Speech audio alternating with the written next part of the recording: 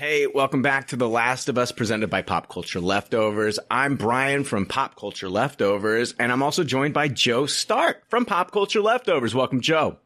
Hey, stoked to be here. And we are also joined by Melissa Sloter from the Wild Pretty Things podcast. Welcome, Melissa. Hello, thank you for having me. And Billy Blinks from The Reality Guys on YouTube. Welcome, Billy. What's going on, guys? No Jake again this week. We might not have him for a few weeks. He sent me a cryptic message in the form of an 80s song, so Jake is in danger somewhere. I don't know how to find him. I don't know what to do, guys. Jake's just gonna Jake. Jake gonna Jake. Anyway, we got episode 2 of The Last of Us, and not as long as the first episode. What was this one, about 50-some minutes, 55 minutes, somewhere around there? Yeah. Titled Infected, and this one was, they switched the directorial duties on this one. It was directed by Neil Druckmann. Last week it was directed by Craig Mazin. This week, directed by the guy who created the game in the first place, Neil Druckmann. This one was written by Craig Mazin. Last week was written by Craig Mazin and Neil Druckmann. But I have to say, even with the switch, another solid episode. I thought this was fantastic. I mean, this one is like the one I think we needed to watch before we get to I guess like the solo stuff with, Ellie and Joel, and kind of them like out, in the open, away from the QZ, the quarantine zone. It was our first introduction to what's going on outside of the quarantine zone in Boston. I loved it. I can't wait to break it down. What did you guys think, Joe? Oh, yeah, I loved this episode. They did such a good job of showing what this city is like after 20 years of being ravaged by this outbreak and these clickers, I guess, that are running around, and the level of horror that they baked into this, and the scene that's in the museum, and then also just having a heart-wrenching finish on it as well. This was another fantastic episode of television. Yeah, Melissa, what did you think about this one? Yeah, I agree. I think this episode was scarier. And I just really appreciate the way that they're able to continue world building without it feeling like exposition dumps, but we're slowing down and spending time with these characters, but, still learning new things about the world, including these like horrifying new monsters apparently called clickers. Yeah, clickers. One thing that you mentioned, like it's a scarier episode, I agree. I just wonder as the series goes on, again, I am not a game player. I really don't know a lot about this world. So if you're looking for a podcast, it's not going to give you too many spoilers from one of the hosts as far as the game and things like that. This is the one to listen to because I am pretty much, I'm a Last of Us virgin. I mean, I really don't know a ton. And I wonder if the scare level going forward in this series, is it going to be scarier meeting clickers and some of these, infected that have been around for a long time? Is it going to be scarier with the clickers, or are the people going to be scarier than the clickers? The people that we're going to be meeting, actual humans that are living outside these quarantine zones, are they going to be scarier? Because that makes me think of The Walking Dead and how at the beginning, the fears with the zombies, but the further you go down into The Walking Dead, whether it's the books, the comic books, or whether it's the TV show, it's like you've got to be more scared of the people. The governor, Negan, the Whisperers. I mean, the people get scarier in that series. It makes me wonder, are we going to see the same thing here, or is it going to be just like this, the threat of the clickers throughout this entire series? I don't know if it's going to be a blend. I have no idea. But Billy, what did you think about this episode? Absolutely love this episode. I guess if Brian is the Last of Us virgin, I'm the Last of Us slut here on the podcast. I've played the first game, and now if you're listening for the first time, I'm currently playing the game again for the first time since its release back in 2013, but kind of stopping myself and not letting myself get too far ahead and trying to work to see the similarities and things like that. So for me, again, total A+ episode. Right, you touched on a really interesting point, and it's something that will definitely develop throughout the series. It's a really almost a personal choice almost. What would you find more terrifying, right? This whole show is about the loss of humanity and the loss of humans being what we know them to be and trying to reclaim that. So is it scarier to go against something like a clicker that lost its humanity by chance, or is it scarier actually to go with the people that are actually still human but have chosen to forsake their humanity and to be these literal monsters? And I promise, without it being a spoiler, you see plenty of both. And I'm really going to be interested to see what the general audience is and what you guys think going forward, what you find more terrifying. So total A+, and a lot of things to dive into as far as the details and things from the game, and totally talk about that throughout, but love this episode. It makes me wonder, man, because like, you know, in The Walking Dead, like the first time we meet Michonne, she's like being escorted by like two zombies that have had their like jaws removed so they can't bite her, and she's making her arms cut off. Arms cut off. Got them on a leash. Yeah, it's wild, but it makes you wonder, like, are we going to meet people that are using clickers to attack other humans? You know, maybe they've captured some clickers and, you know, throw humans in a pit and like fight the clickers, you know?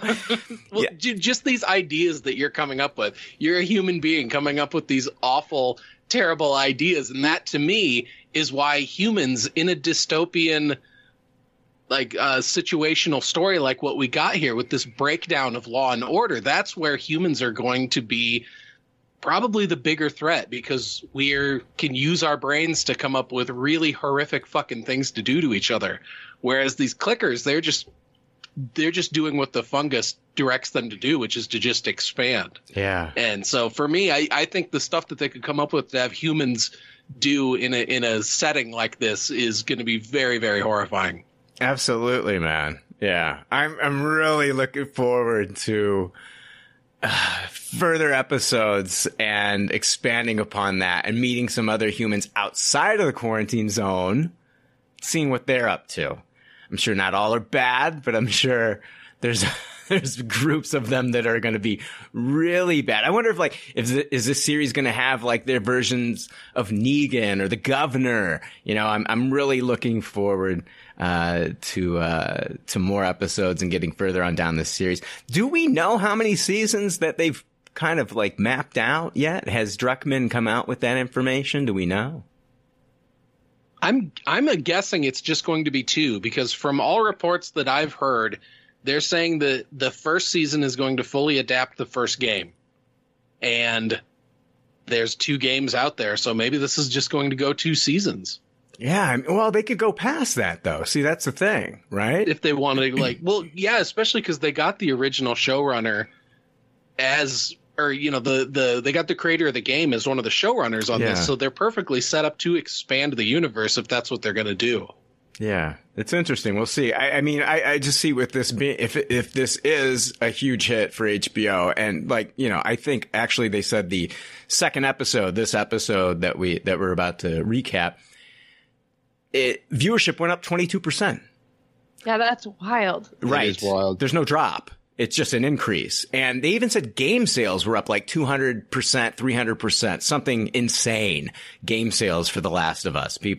It's really gotten people to want to play this game. People are downloading like, The Last of Us on their PlayStations, whatever system. And it's crazy. Like, they are making big money, Naughty Dog and Sony right now. I mean, for that point, then I want to go back to that 1 season, 2 season thing is, I mean, right now, the regular updated edition on PS5, and I had it before, so it didn't come like, it's like $70. I mean, so and it's a digital version. I mean, they are raking in cash on cash, which makes me wonder if like they can hold off and not do what my buddy George R.R. Martin did and sell their soul out down the river and actually do this story with 1 season for the first game. And this isn't a spoiler, but the second game, there is like a bit of a time jump. So it could also be one of those things where they could take their time. Doesn't have to be next year, right, or the year after even, and get the story right for TV again. And there has been a lot of rumors. I know you're not a game, like going to game news, but there's a lot of rumors right now that they're developing the 3rd game. Interesting. So yeah. I would think that may be like, hey,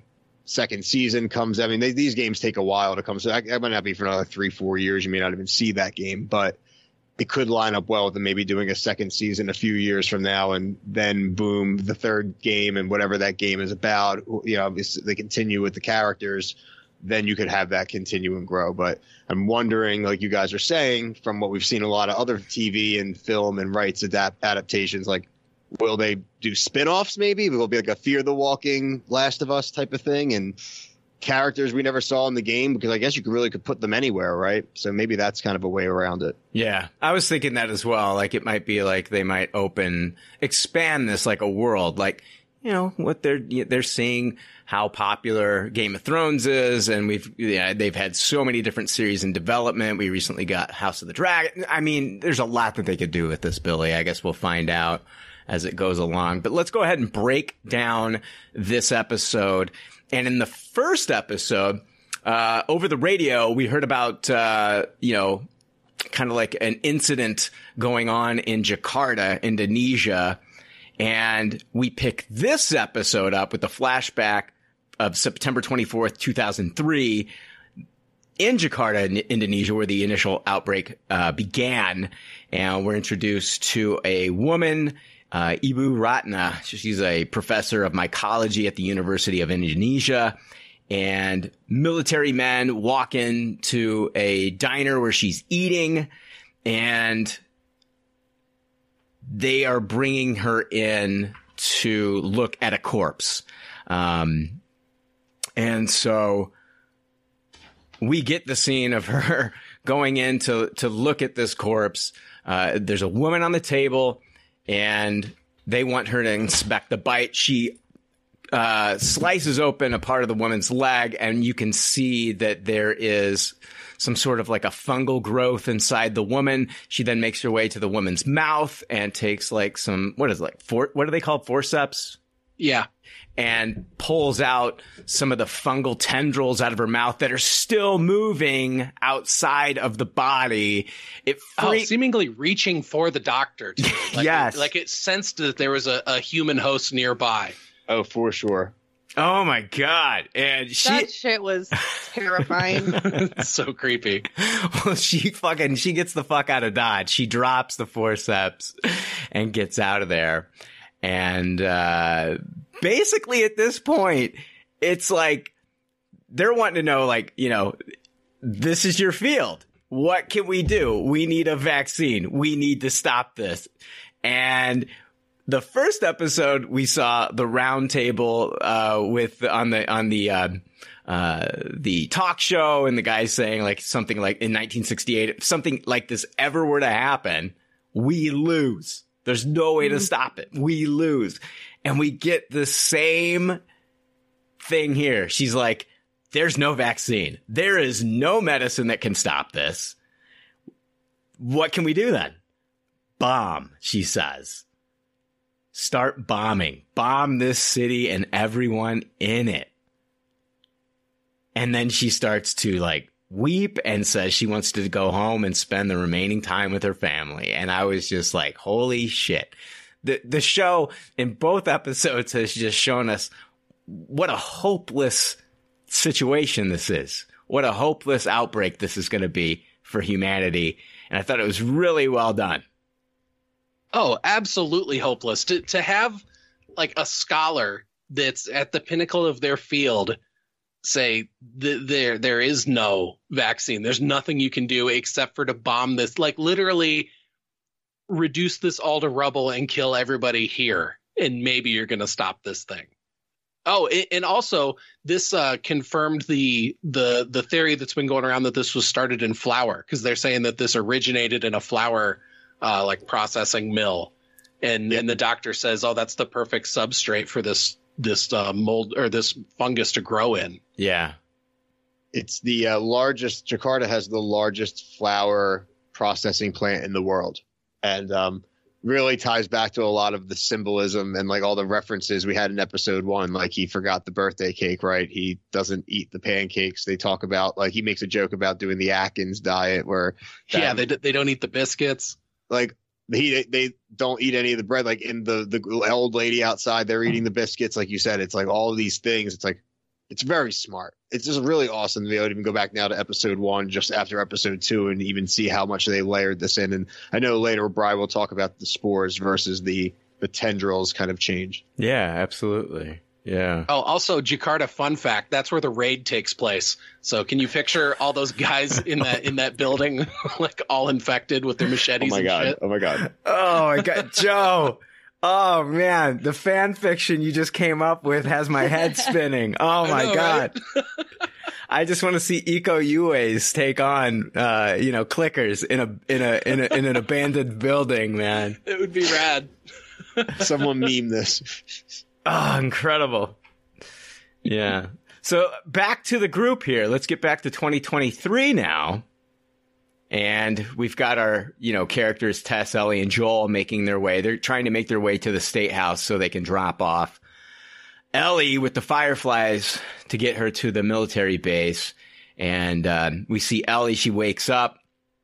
Joel and Tess are just watching her at a distance. They're still not convinced that, she's not going to turn. Oh, yeah. They're on high alert.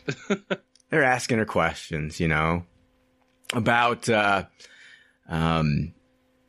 what kind of tests have they been performing on her? And she lets them in on that kind of stuff. And then they find out that she wants to get to a Firefly military base. It's where people are working on cures. Joel basically cuts her off, and he's not impressed at all. He's like, yeah, I've heard all this.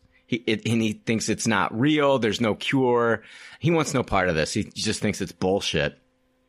And we then see that Joel's hand has been injured. He talks about it being a hairline fracture and how it's going to heal fast. I thought it was interesting that his hand, he's got like tremors, which are obviously from, pain and maybe nerve damage, but it's the same thing that happens when you get infected. Yeah, exactly. Do you think that that's what they were just trying to do here, trying to get us? I was not worried at all. I wasn't worried, but it did make me think that, like, when you're out here in the wild and you're on drugs or you're tired, people get jumpy. So you could have just like a normal run of the mill, like body irregularity, and somebody just shoots you in the head because your hand was broken. So you can't hold on to things. So you're shaking. Yeah, you definitely don't want to. It's just like another thing infected. to worry about when you're not in the safety, quote unquote, of the quarantine zone. Yeah, think about like the next time, they come across some other humans. That might be something that they look at and be like, oh, this guy's infected. And if they don't have any way to test, I mean, the safest bet for them, if they don't want to get their group infected, is just to put Joel down. Oh, without a doubt. I mean, you can't take risks if you're out there in the middle of nowhere and you've got a relatively small compound. Yeah, I mean, it'd have to be terrifying to let strangers in. Yeah, that's a great point, Melissa. Sure. That's a great point. I didn't even think of that. That's a great point. Tess, though, unlike Joel, is starting to believe that maybe Ellie is part of a cure, and she has some hope here. But she's like, listen, either way, if we can just deliver Ellie to the Fireflies, we can get the battery. They find value in her. It doesn't matter if we believe it or not. They believe it. If we can deliver Ellie, we can get the car battery. That's what we need to track down Tommy in Wyoming. And so Joel, in the previous episode, we know that she's kind of, he does listen to Tess. And we know that Tess is making a good point here. He knows it. So he agrees. And this is where they leave to go outside, and we get a shot of a crater. So Ellie asks, is this where they bombed? And so, when the Dr. Ratna was talking about bombing areas, this is what they were doing. They were bombing big cities like this. Yeah.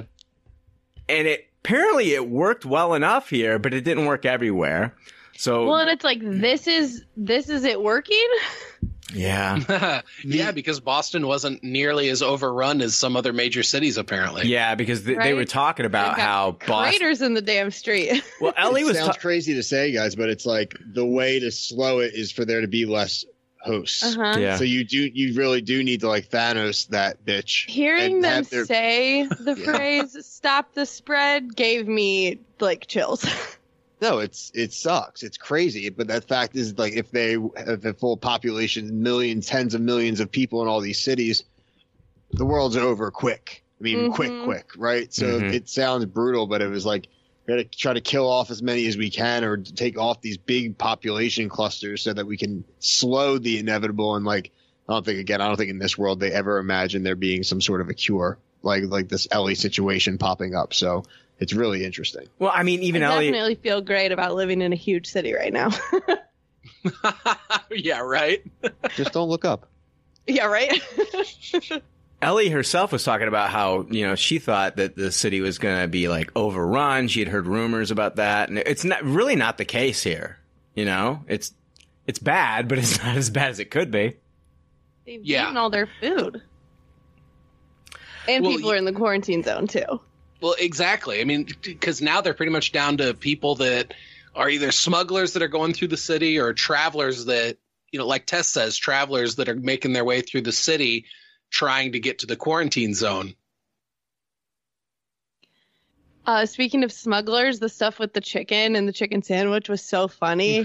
That was great. Marlene gets it from smugglers, apparently not you guys. And then my God, yeah. Ellie can't have a gun, she's like, oh, good, I'll just throw a chicken sandwich at them. I love that. I love like the little snappy comebacks that she has. Me too. Oh, yeah, she's great. fantastic. Also that you can actually eat a sandwich without being stressed. I wonder what sort of jerky that was that Joel and Tess were eating. I'm assuming it was like rat or something like that. Ugh. I know, it looks like Demolition Man with the people down in the sewers eating rat burgers. Yeah. Oh, God. Oh, God, I love that. John Spartan eats one. He's just like, yum. She's like, do you see any cows around here? Right. Oh, man. Oh, another thing I thought about with Ellie in this section is all the talk of the school she goes to. Like, she knows where Detroit is, but they're not teaching her how long infecteds live. So they're really controlling the information that these, like, post-pandemic kids have. That conversation happens a little later. Okay, sorry. Damn you, Melissa. I'm sorry. You're fine. I'm too excited to dig into post-cordyceps apocalypse schooling. Yeah. That's... Jeez. They never taught that at Hogwarts, did they? Let's see here. Dunham. Oh, fuck you, Billy.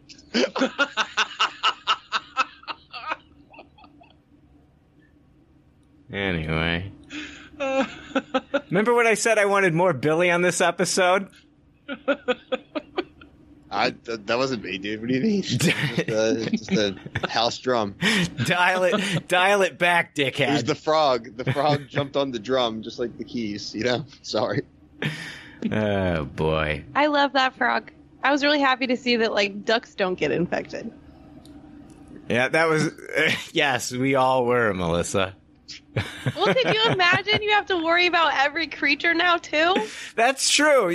I don't know. I haven't seen animals get infected by cordyceps yet, so that's good. I don't want to zombie ducks actually would be terrifying. Oh no, shit. I'm thinking zombie rhinos. Like if you're living. Oh my God. Oh, the safari must be crazy. It's the only time we can all celebrate that they're almost extinct. Yeah, no shit. Let's see here. They need to make their way to the State House for this meeting with the Fireflies. Joel wants to get a look ahead at the path, but he wants to get the best view, which is going to be at the top of the hotel. So they're making their way to the hotel. And while they're making their way to the hotel, Tess asks Ellie if anybody is going to be coming for her. And she says, mother, father, boyfriend. Ellie says, I'm an orphan, and no. And I don't know if you guys took it this way, but it sounded to me like Ellie might not be in the boys. Yes. That felt like a lie, and also a little indication of her sexuality, maybe. Not really. It doesn't even have to be a lie. She's like asking, like, a boyfriend coming? She's like, no. She definitely knows no boyfriend's coming for her, right? Yeah, right. And that line delivery was so funny, too, because she's like, and... no. It is explored in the games. Well, could it be Riley? We heard about... That's what I thought, too. Yeah, we heard about Riley in the first episode. Wonder if it could be Riley. My note after that line is, who is Riley? Yeah, exactly. And was Riley with her? Well, I guess I got that question too, Joe. Okay, good. I got that one in the chamber. Look at you trying to jump ahead like Melissa over there. We're both going over Stoker. Yeah, fucking. We were talking about frogs earlier, Billy. They're trying to leapfrog into this episode. But fuck you, Billy. That was a good one. Full circle. Ellie's asking questions about the infected and eventually says, so there aren't super infected that explode fungus spores on you? And Tess says, shit, I hope not. And so this is like kind of like an Easter egg for fans of the game. And showrunner Neil Druckmann talked about the choice to not use spores. Billy, do you have that quote loaded up? Yeah, I do, actually. One sec. If you can scroll up. Yep. So, like Brian said, from Neil Druckmann, the game had spores in the air and people had to wear gas masks, and we decided early on that we didn't want to do that for the show. Eventually, those conversations led us to these tendrils. And then just thinking about how there's a passage that happens from one infected to another, and like the fungus does, it would become a network that is interconnected. That was via Collider. Okay. Yeah.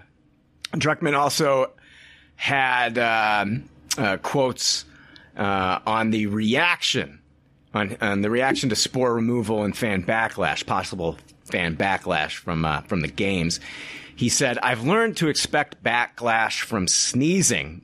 I think it speaks to the kind of fans that we have who are so protective and love the world and these amazing characters so much that anything they see as a deviation without the full context of what it means, they assume the worst and push back on it. I think that addition is something worthwhile. It's actually one of those additions where I'm like, oh man, I wish we had it for this game. I wish we had thought of it years ago because I love it so much." So, Billy, you being the game player here, honest opinion, was it a good choice? Was it a good decision? So, I don't think it's going to, at the end of the day, make a huge difference. Again, I'm from the game perspective. I guess I understand what he's talking about with the gas mask. I think he's over kind of exaggerating, at least for as far as I've gotten, that like they have these gas masks on very much. I mean, Ellie never does because she doesn't need one. And that's kind of, see how here, and I know we haven't gotten to that point yet, but she gets scratched or bit for a second time. And that's kind of what gives Joel his affirmation, like, okay, like this is for real. She is immune. In the game, it's during one of these sections where you run in early on and the whole thing is spored out and he has to throw the mask on and she just doesn't put a mask on and he's freaking out about it and then quickly realizes she's fine. So it is like a pretty integral part of the game and the layout. And like they're kind of alluding to, some of the enemies are spore-based enemies. So I would think they're just going to have to kind of change those spores and then, like you said, more like tendril-based enemies. So that's something, again, as a game player, I'm looking forward to seeing like how they adjust it because, again, it's very much a big staple of the gameplay and of like the aesthetics. So I trust it. I like the hive mind idea. I think that is kind of cool. It's a little like Stranger Things-y to me a little bit, but again, that's probably the only like sci-fi-esque to me that seems a little bit more of a stretch. But besides that, I don't really have any complaints. I have a couple things here about this decision.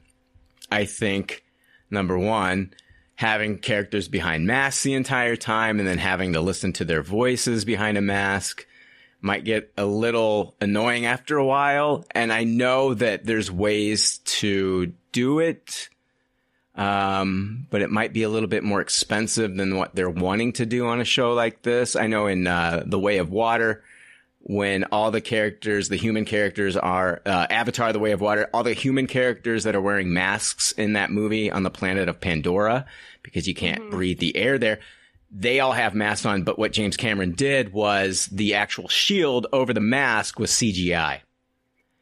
They could have done that here. That's going to cost you a little bit more money, HBO. And then also on the flip side, the sound, this might be just a small thing, but hear me out. Our main actor here, Pedro Pascal, wears a mask throughout The Mandalorian. And to hear the same voice through a mask again in this show might be too similar to what we hear out of his character Din Djarin in The Mandalorian and take you out of it a little bit. There's times where I hear his voice in this show and I'm just like, that, it just sounds like Din, you know? Yeah, exactly. So I get that same vibe sometimes. When you said that, Brian, I thought you were going to go to the fact that Pedro Pascal came in and he's like, I am wearing a mask for 5% of my scenes in the show. People will see my face. So I don't want people acting like I'm not the one in the show. So, Ellie, I'm not familiar with the game, but the thing that I like about the change is that everything they talked about with funguses taking up a very large space underground and having tendrils that reach out for a really long ways, and if something happens over here, it can affect the things that are over there because underground it's all connected. That is something that is very true about funguses. Like if you're out like hunting for mushrooms or whatever in the spring, there's a reason that they always grow up in the same areas. If you're going to these same places over and over again, it's because it's a very large organism that's underground, and these bits that sprout up are just the tip of the iceberg, to say. It's freaky. It is very freaky. Like that network concept. Well, Earth is Pandora now, to talk more about Avatar. But the idea that you would see spores, get freaked out, put on a mask, or run is one type of horror. But the idea that you don't know what or who you could be waking up with any step you take, that's dread. That's lasting. I think that's a great change for TV. Yeah, I think it's smart what they did for TV, and I think that maybe the game players should kind of just like let this one slide a little bit. So, yeah. And just for my part, I personally haven't heard any game players say that they actually have a problem with this. I 100% believe him that he is getting backlash on it because we've all been on the internet. But yeah, I mean, at least from my places on the internet, I haven't seen that. So hopefully it's actually a little less than he thought it would be. It'll be interesting. It would be interesting to go to a Reddit board and see what the game players are saying about this. So, I think again, the game. I don't never go into game spoilers or anything like that here, but the first game is revered. I mean, and I think the fact that they are literally taking some scene for scene each episode so far and really sticking true to it. A lot of like the divisiveness came with the second game and with some of the like story decisions and with just like some of the themes and stuff like that, and that's really where any kind of negative opinion really from the fandom would come from. So I would be surprised unless they literally kill off other characters or really change the ending or whatever like that. I really wouldn't see the game players hopefully super gatekeeping this season. I'm just like picturing like all these hardcore fans protesting outside of his house with like signs that say like, it's a big deal, Neil. Just wait until they announce that Rian Johnson will be directing season 2. That's a Star Wars joke. Fuck you, Billy. Ellie talks about the infected with split open heads that see in the dark like bats. And so she's basically talking about infected that use echolocation. And that's like something that we will see later in this episode.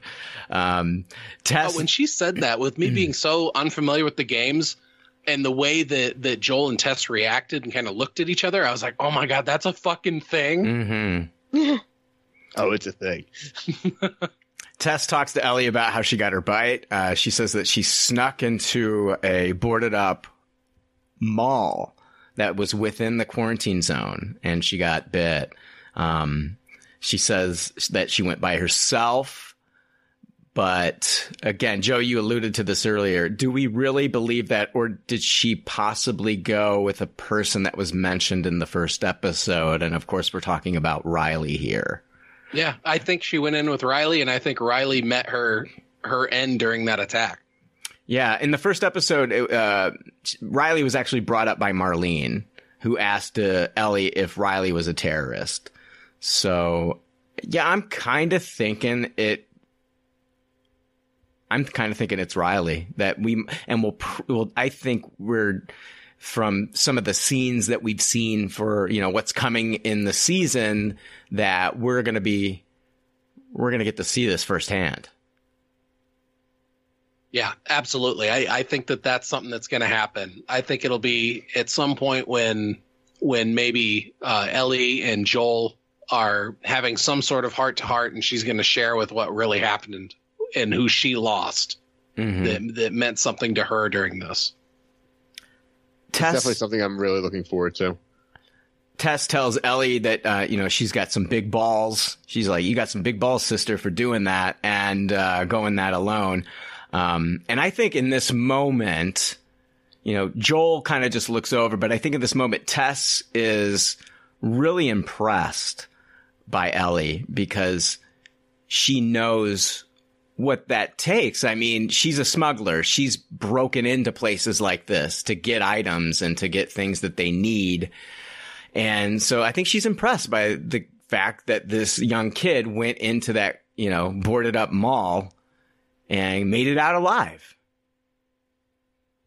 Yeah, absolutely. And I think Ellie also getting that sort of praise from Tess. I think at this point, they haven't known each other very long, but I think that Ellie really looks up to Tess. Mm-hmm. And I think that getting that praise from her really meant a lot. Yeah. Yeah. Joel is still, like we saw in the last episode, him, go after that quarantine zone soldier and beat him to death to protect her. But we haven't seen like a tender side of Joel to Ellie at all. And I think he's built up this wall with her because of the loss of his daughter, and he doesn't want to get attached emotionally. Oh, no, 100%. There's visual cues. I mean, there's times where you see Joel look at Ellie and then he looks down at the watch, obviously thinking about Sarah. He's just, you can tell right now he's trying so hard not to let her in because it's just the fear of the inevitable chance that could happen again. I think there's respect for Tess as well from Joel. 100% there's respect for Tess for Joel, but I think that he's also built up walls around her as well. I don't think he's ever been able to let or love anybody since what happened. And maybe I think Ellie's the first time where he's starting that kind of like foundation is starting to shake. Right. But I do think it's something that Tess notices as well. And like, while she's upset or sad about that he can't reciprocate or hasn't reciprocated those feelings, there is part of me that thinks she does have a genuine hope and think that the connection there for the two of them is real. Mm-hmm. Yeah. They make their way to the old hotel. They go inside. Like the ground level has been flooded. It looks like a swamp inside. There's like lily pads floating around. And this is where we see Ellie acting her age. She's heard about these in books, which she says, and she starts acting like a kid. She starts ringing the bell at the desk and asking for baggage be taken to her room and all this other stuff. And in that moment, I'm like, be quiet. Yeah, I know. It's like, you don't, and I understand that the game is like a go around and explore type game, but in this scenario, it's like, don't go around and explore. Don't go and ring a bell. Right. This is not Home Alone 2 Lost in New York. Settle down, kid. Wow. Yeah. So, this is where Tess makes her way to find like an opening to let them, because they're blocked or something, correct? There's rubble that fell in their way or something, so they can't like push open a door or something. So we've got a moment here where Ellie and Joel are left together and Tess is out trying to find a way for them to get through. And Ellie starts asking Joel like where he's from. He says Texas. He explains that Tess is from Detroit. That's in Michigan. She's like, I know where Detroit is. I go to school. And Ellie asks Joel, how long do the infected live? He basically says that, it could be anywhere from a few months. But he also said there's a few of them walking around that have been around for 20 years. And I'm thinking, like, the longer they're around, could that be like the more menacing and scary these fuckers look when we see them? I think 100%. So. Yeah. I mean, I really think so, because it's if that fungus has just had that much more time on a host that doesn't expire, that fungus is just going to keep growing and growing and growing is what I think. Yeah, that's scary to think about, right? I mean, we might see some that like look like fucking Sauron with his armor, where they just look huge. Yeah. That would be sick. Ellie asks Joel if he feels bad when he kills the infected, knowing that they were once people. He says sometimes. And then Tess gets them through, and they're on their way now to the state. They're still on their way to the state house, and they're on the roof of the hotel. And from there, we can see a large group of the infected that are feeding on the streets below. And this was a really cool shot, not just of the infected, but like we also got to see a cool shot of Boston itself.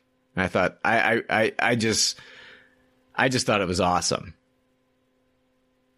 Yeah, the way that they did that with the ruined city, it looks so realistic. It's you watch this show and it's easy to forget that this is all CGI. Just the way that they tie the background in, the way they blend it with the actors in the foreground, and man, seeing all those infected down on the street, and when that ray of sunlight goes over them and they all react at the same time is so creepy. Yeah, they start to move in unison. So it's like a hive mind, and this is where Tess is talking about how they're connected, and if you step on a patch of the cordyceps in one place, there's this underground fungal connection that will alert cordyceps in other areas. It's kind of like a fungal tripwire, and a really inventive way to track down humans in this world. Oh, absolutely. It also makes for a way to get away from like the convenient plot device of someone being around every corner and happening to show up where you are, but it's because you're actually stepping on the network and it draws them to where you are. So it helps make sense in that respect too. Absolutely, yeah. I liked this moment as like relationship building between Tess and Ellie. She's trying to explain to her, like, yeah, you can't get infected, but you're not immune to being ripped apart. There are other things out here. And since Ellie's a kid who, I don't think her life has been easy. She was in military school. She's an orphan. I mean, look around the world, but she's lived a relatively sheltered life. She might not realize that there are people that are willing to do her harm, or that these infected could do things other than just bite her. Yeah, the fact that if she gets in like the middle of a herd, and you're right, if they start, she says it, if they start tearing her apart, I mean, she's done. Mm-hmm. And there goes any possible cure. This show's so excellent because I basically completely forget, even though Tess tells Ellie we're doing this for us, I forget that their goal is not to protect her. Like, their goal is to deliver her so that they can get what they need and for there to be a cure. Like, but so many of these moments just seem like, people trying to protect a young person. Well, she says that at the beginning. She's like, I'm going to talk to you like an adult. Mm-hmm. Like, we're bad people and you're worth something. And, and so I think they're protecting her up to a point. Like she is, like protecting valuable cargo. Valuable cargo. Exactly. Like, I'm now worried that this show is going to do something that like just fucks me up emotionally because I keep getting so lured into thinking that they all care about each other. Well, I think during the course of this episode, you see the change in Tess. Yeah. Where at the beginning of the episode, she's daring to hope. And by the end of the episode, she full on believes. And I think this conversation that we're talking about right now, where Tess is telling her, you might be immune to them infecting you, but you're not immune to them ripping you apart. I'm telling you this to keep you alive. You know, it's important that we get you to this place alive. And more so as the episode develops, obviously her motivation. Yeah, absolutely. Expedite that. The path that they were planning to go on, it's, you know, I mean, it's infected. There's no way they can make it through that. So they decide to go through a museum. And yeah, I liked how earlier they had the long way and the short way where you go if you're going to die. Yeah. And so they tried going the long way first, and now they have to go the short way. And we see a body. They make their way into the museum. First, there's blood tracks leading inside. And they make their way inside the museum. And the body that we see, it looks like it's a fresh body. It's just recently been killed. Joel outside the building, like he's seeing like the fungus and it's old and it's, you know, dead and cracked and he's thinking like, you know, it's old. Don't worry about it. There shouldn't be any infected inside. And, now we see this freshly killed body, and Joel and Tess are a little bit shaken by this because of the kill. And even Ellie mentions like, when they attacked me, it wasn't like this. And so they're alluding to, you know, to something else in this museum that we have to worry about. And this is where we meet the clickers. Like, these are the zombies that Ellie was talking about that have echolocation, which is in the real world primarily used by bats and dolphins. It's the location of objects by reflected sound. So it's nothing that humans can do until they're infected. And so this is freaky. The sounds they make are horrifying. Yeah. Like, not just the clicks, but those other sounds that is chilling. I thought I was listening to it. I don't like the way they move. I thought I was listening the twitchiness and it's like oh my god. This is like unlocked a new primal fear, which is like humanoid. Not objects, but like humanoid creatures that just move incorrectly. Like, that really fucking freaked me out. They need to have a cut of this. Somebody needs to make it on the internet where instead of making that sound, they do like the Disturbed guy, like ooh wah, that wah. Yes. Because all these people are down with the sickness. Yeah, man. Yeah, look at that. There you go, Joe. Yeah, da-da-da. For that, Joe. Why don't you give me a drum roll there, Billy? No, that was good. No, I set him up. Fuck you. You did. No, you could hit the cymbal. I get no credit from you, Billy. Joe hits the drums, you hit the cymbal. Jesus. They're on the second floor, and they make their way into a room, and behind them, the ceiling falls, makes all this noise. It's also impossible for them to get out. This attracts the clickers. And at this point, Joel is basically saying no more talking from this point on. And then later he's like, he hand motions to Ellie that they can't see, but they can hear. And the clickers are super close to them, walking around, creeping around, making the disturbed noises, clicking. And Ellie closes her eyes. She's scared. And then when she opens them and then sees one of them walk around the corner, she exhales really loud. And that's when they hear her, and we are off to the races with the clickers in this moment. I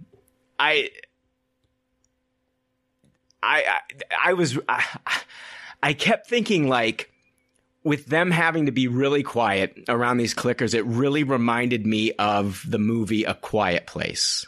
Mm-hmm. I don't know if you guys got that. I think that's a pretty fair enough. The sound, I mean, again, that's one of the tougher things. It may be almost easier to not be seen, to hide behind things, right? But to not be heard at all. And if any little sound you make, you're just dialed in on. That's very uneasy to me. And to not be able to more so communicate with others when they're around it just takes everything away from you.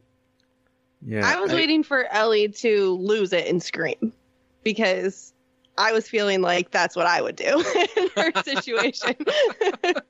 Is just get like too scared and have a meltdown that involved a lot of noise. You're dead in this scenario, Melissa. Oh, I'm dead. My contacts are dry. I can't see. It's over for me. It's fine. Yeah, to be asked to remain completely silent while you're mortally terrified, that's a tall order. And yeah, you can see in this scene how Ellie fails at it. And then when that thing whips its head to the side and does that screech looking directly at her, that is absolutely terrifying. Yeah. Yeah, the creature designs on these are awesome. Yeah, the practical effects are just spot on and just so creepy. They work so well on the screen. And the way they move, it's just nightmare fuel. The way they move is, it doesn't look human. It doesn't look zombie-ish either. It's wild the way that they move. And then also the fact that they're wearing clothing is super weird with the heads that they have. I mean, it's just super weird because like you'll see them fall down and they're wearing a hoodie and sneakers. It's like, oh my God. It's just bizarre, man. And like, it seems like it's only like their faces, like, some of them, it seemed like the back of their heads were like relatively normal, where you could get like tricked into thinking this was not going to have a mushroom face. In the game too, they're super powerful and they're pretty common. But like, if you get hit by one once, you're done, unless you have a shiv on you, like a knife on you, and that only gets them away from you. It doesn't kill them. So it's like those things are super brutal, and most of the game encourages you to try to do whatever you can to go around them, behind them, throw bottles, bricks to have them chase after sound and you head the other way, right? Like that type of stuff. Oh, that's smart. Joel eventually shoots one dead, and then Tess puts a hatchet in the other one, and then Joel proceeds to blast it in the head and kill it. And we find out that during the battle that Ellie was bitten again, and she says if it was going to happen to one of us, and so on my second watch, I when she said that, it was different for me on my second watch. Yeah, it hits differently on a rewatch. Yeah. Joel asks Tess if she's all right. She's got a twisted ankle, and so Joel goes to bandage Tess's foot as, they're making their way from one rooftop to the other rooftop. There's a wooden, plank, connecting the two rooftops. Ellie makes her way to the other rooftop. Tess and Joel stay behind, and he's bandaging up her foot. And, he's basically thinking like the second bite that Ellie got might actually infect her. And Tess is not having it. She wants him to look on the bright side for once, that maybe for once they can actually win. And that was tough. Yeah. Well, and it really shows how much Tess understands Joel, that Joel is completely devoid of hope. He's just living day to day. He's surviving. And I think part of what allows him to do that is that he's cut himself off from decision making because Tess is his decision maker. Mm-hmm. There was a moment earlier in the episode that really showed their connection too, when she's coming back down to let them through up to the roof. Before you even see her, you hear her be like, "Put down your gun, Joel." Yeah. I like that. We can see the State House now. They're approaching it. We see a truck. It's abandoned. They don't know if it is. Joel goes to check it out. There's a corpse that's not far away from it, though. There's a trail of blood leading inside. Tess goes inside. They find more corpses. Apparently, there was a group inside. Sick ones, healthy ones. The healthy ones fought the sick ones. The healthy ones didn't make it.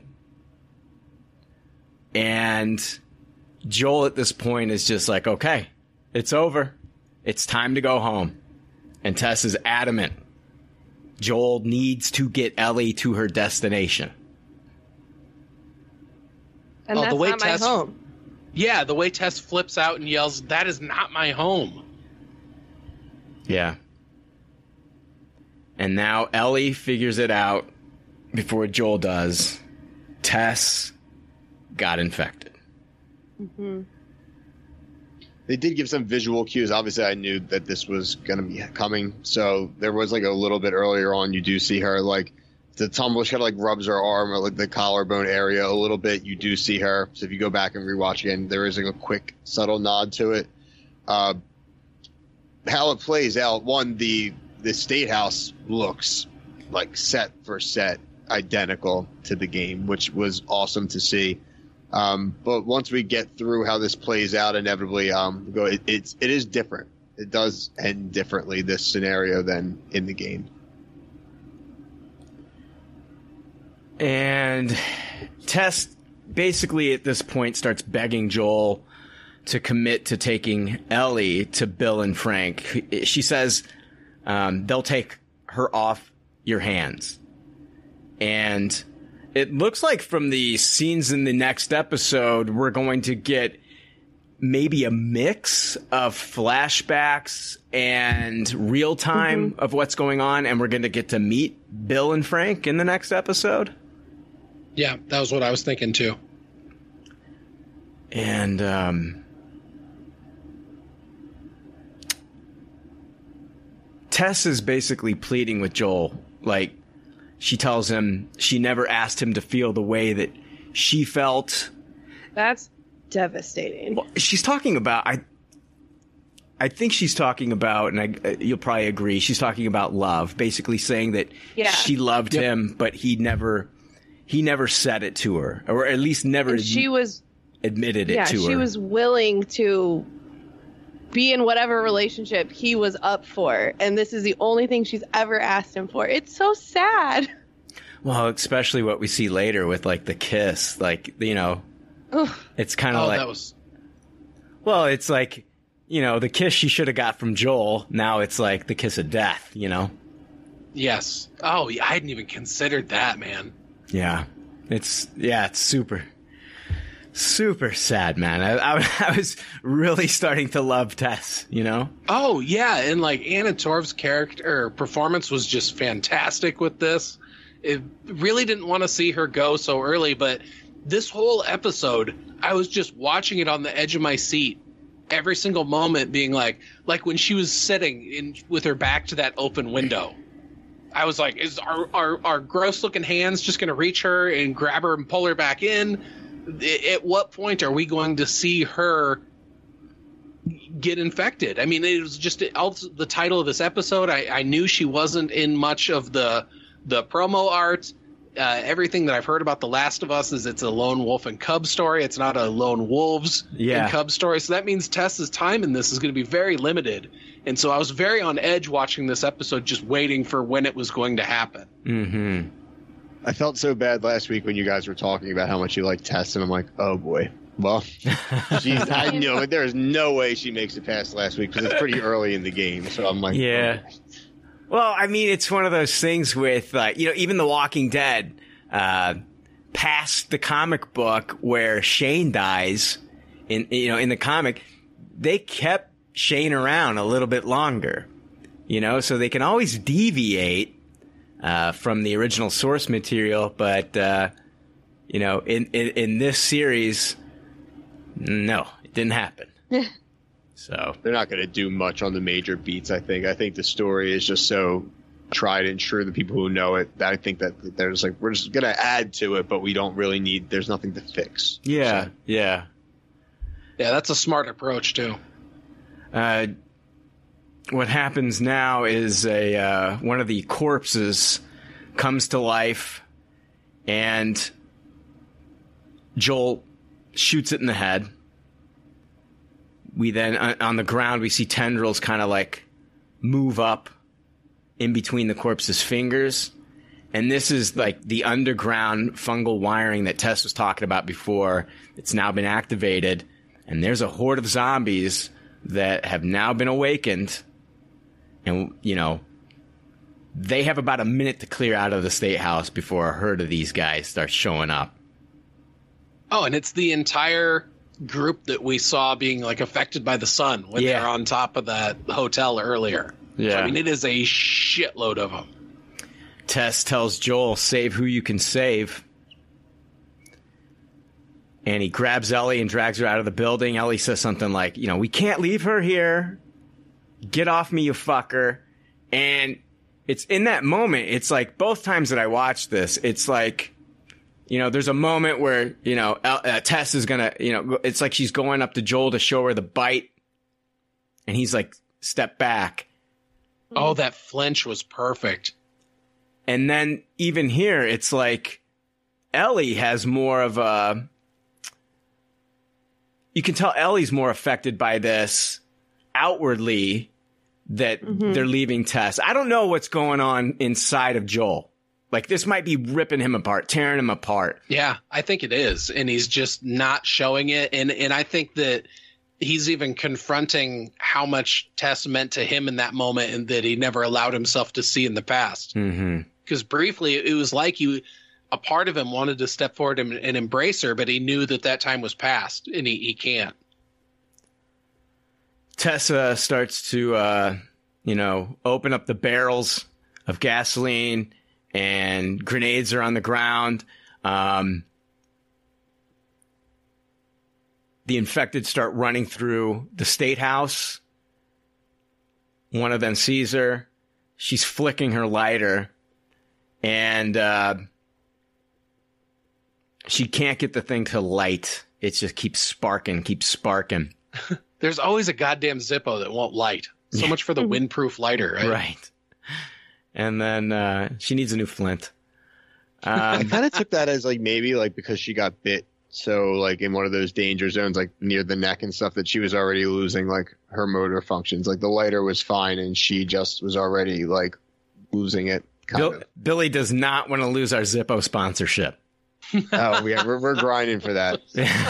Survival stuff, flashlights, Zippos, we're trying for all of it. Billy's I guess I don't know how much we're supposed to take the fungus to be sentient. I don't think that exactly, but could her infection be stopping her from trying to destroy it?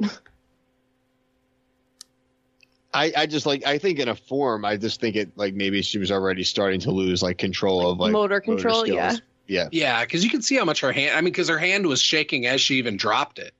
And it made me question, is that why she dropped it? At that point, had she lost control, but the hand tremor made it so that she dropped it?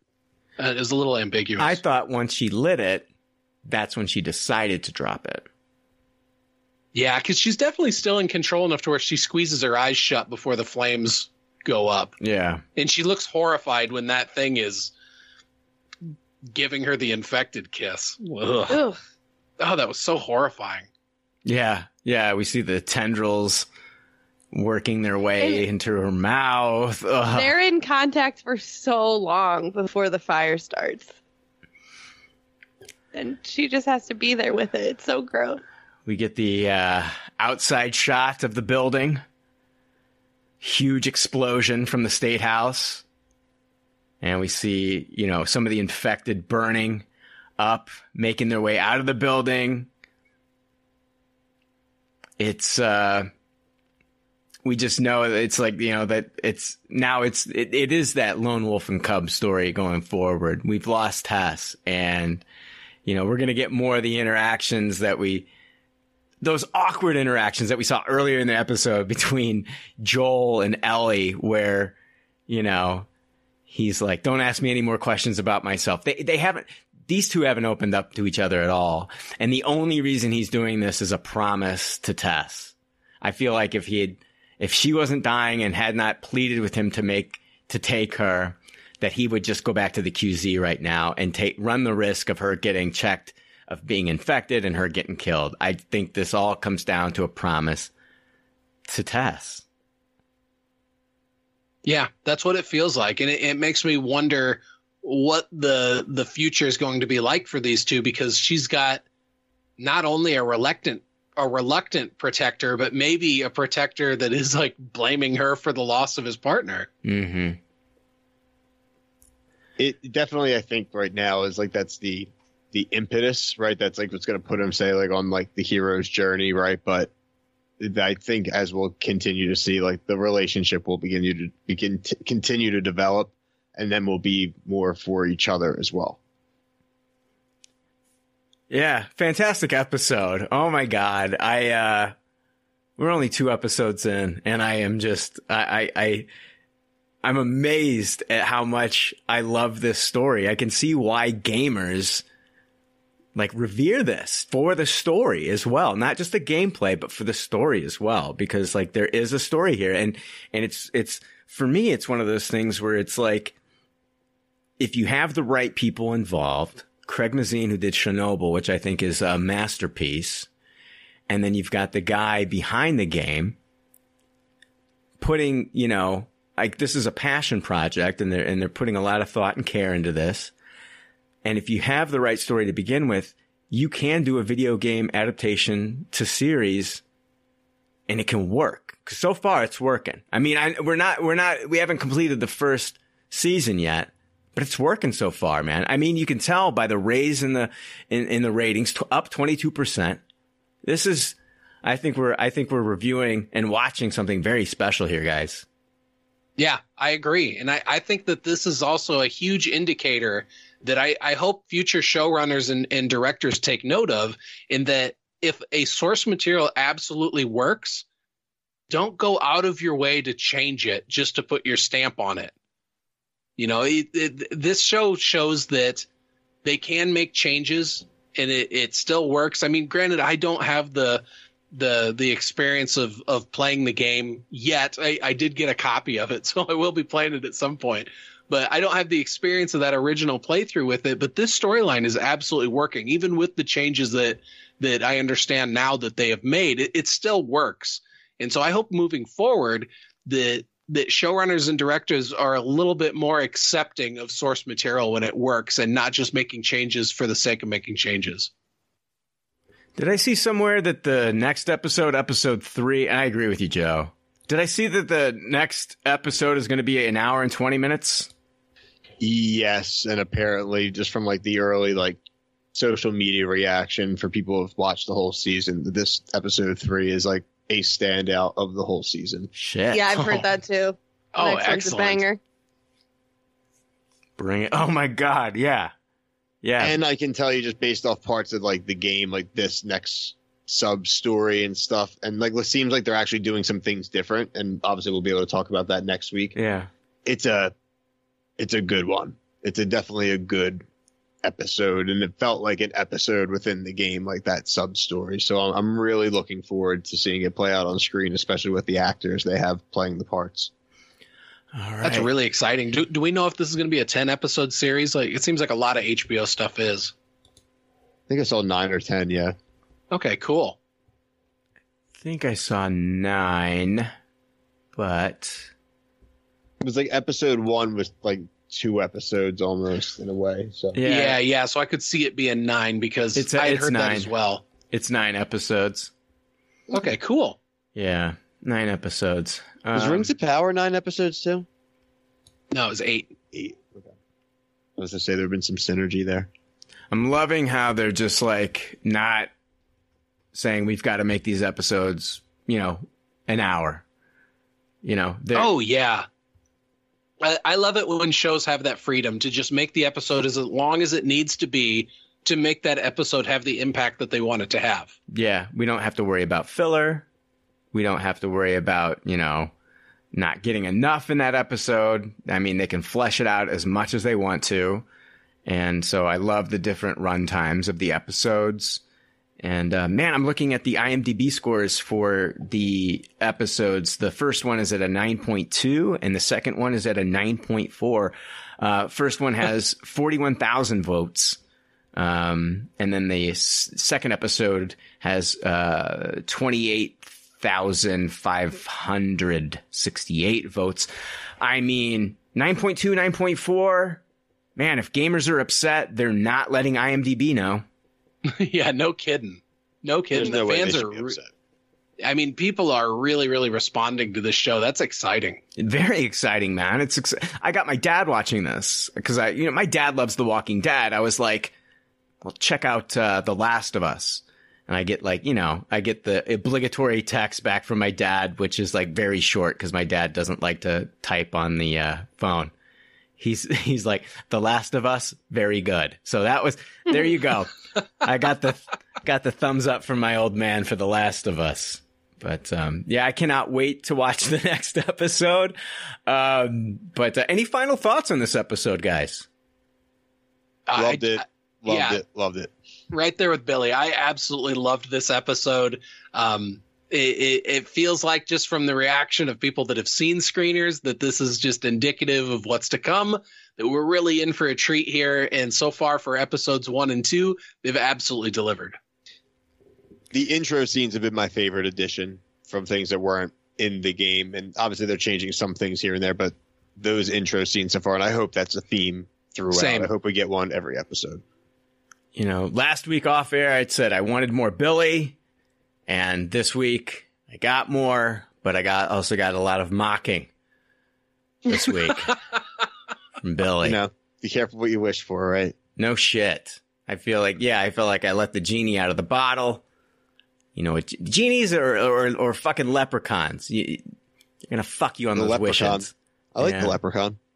You would. You are. Yeah. You remind me of a leprechaun. Not in height, but in attitude. But yeah, we'll be back next week reviewing episode 3. And seriously, I want to thank my hosts on this one. Joe, as always, people can find us on Pop Culture Leftovers. What are we doing next week on the show? Oh, we got some good stuff coming up next week. We've got Shrinking, the new series on Apple TV Plus. It looks fantastic. We got a new series on Peacock called Poker Face with Natasha Lyonne that I'm really looking forward to. That's Ryan Johnson behind that. I was just about to say, yes, Ryan Johnson created. Johnson.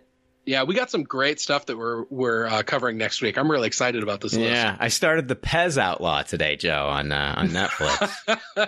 I went through and watched trailers on everything yesterday, and when I saw that one, I laughed out loud. I was like, oh, this is going to be a fun one to discuss. Yeah, I got about 20 minutes left of the old Pez Outlaw.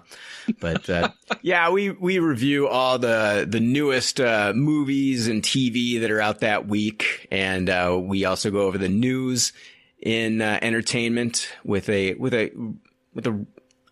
big focus on like Marvel and DC and Star Wars. So check us out on Pop Culture Leftovers.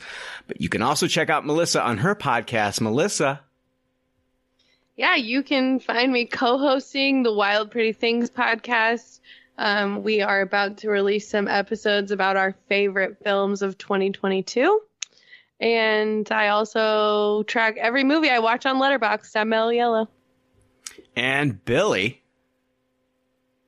You can find me I am the host of the Reality Guys YouTube channel. We cover anything and everything reality television.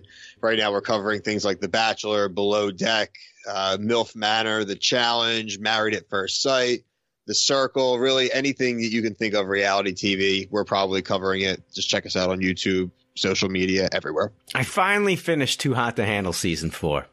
There you go. Yeah. Are You the One just started actually last week. We're going to review episode 3 tonight. So yeah, check out the Reality Guys, check out the Wild Pretty Things podcast, check out Pop Culture Leftovers, and we will be back next week. See ya. Later. Bye. Bye.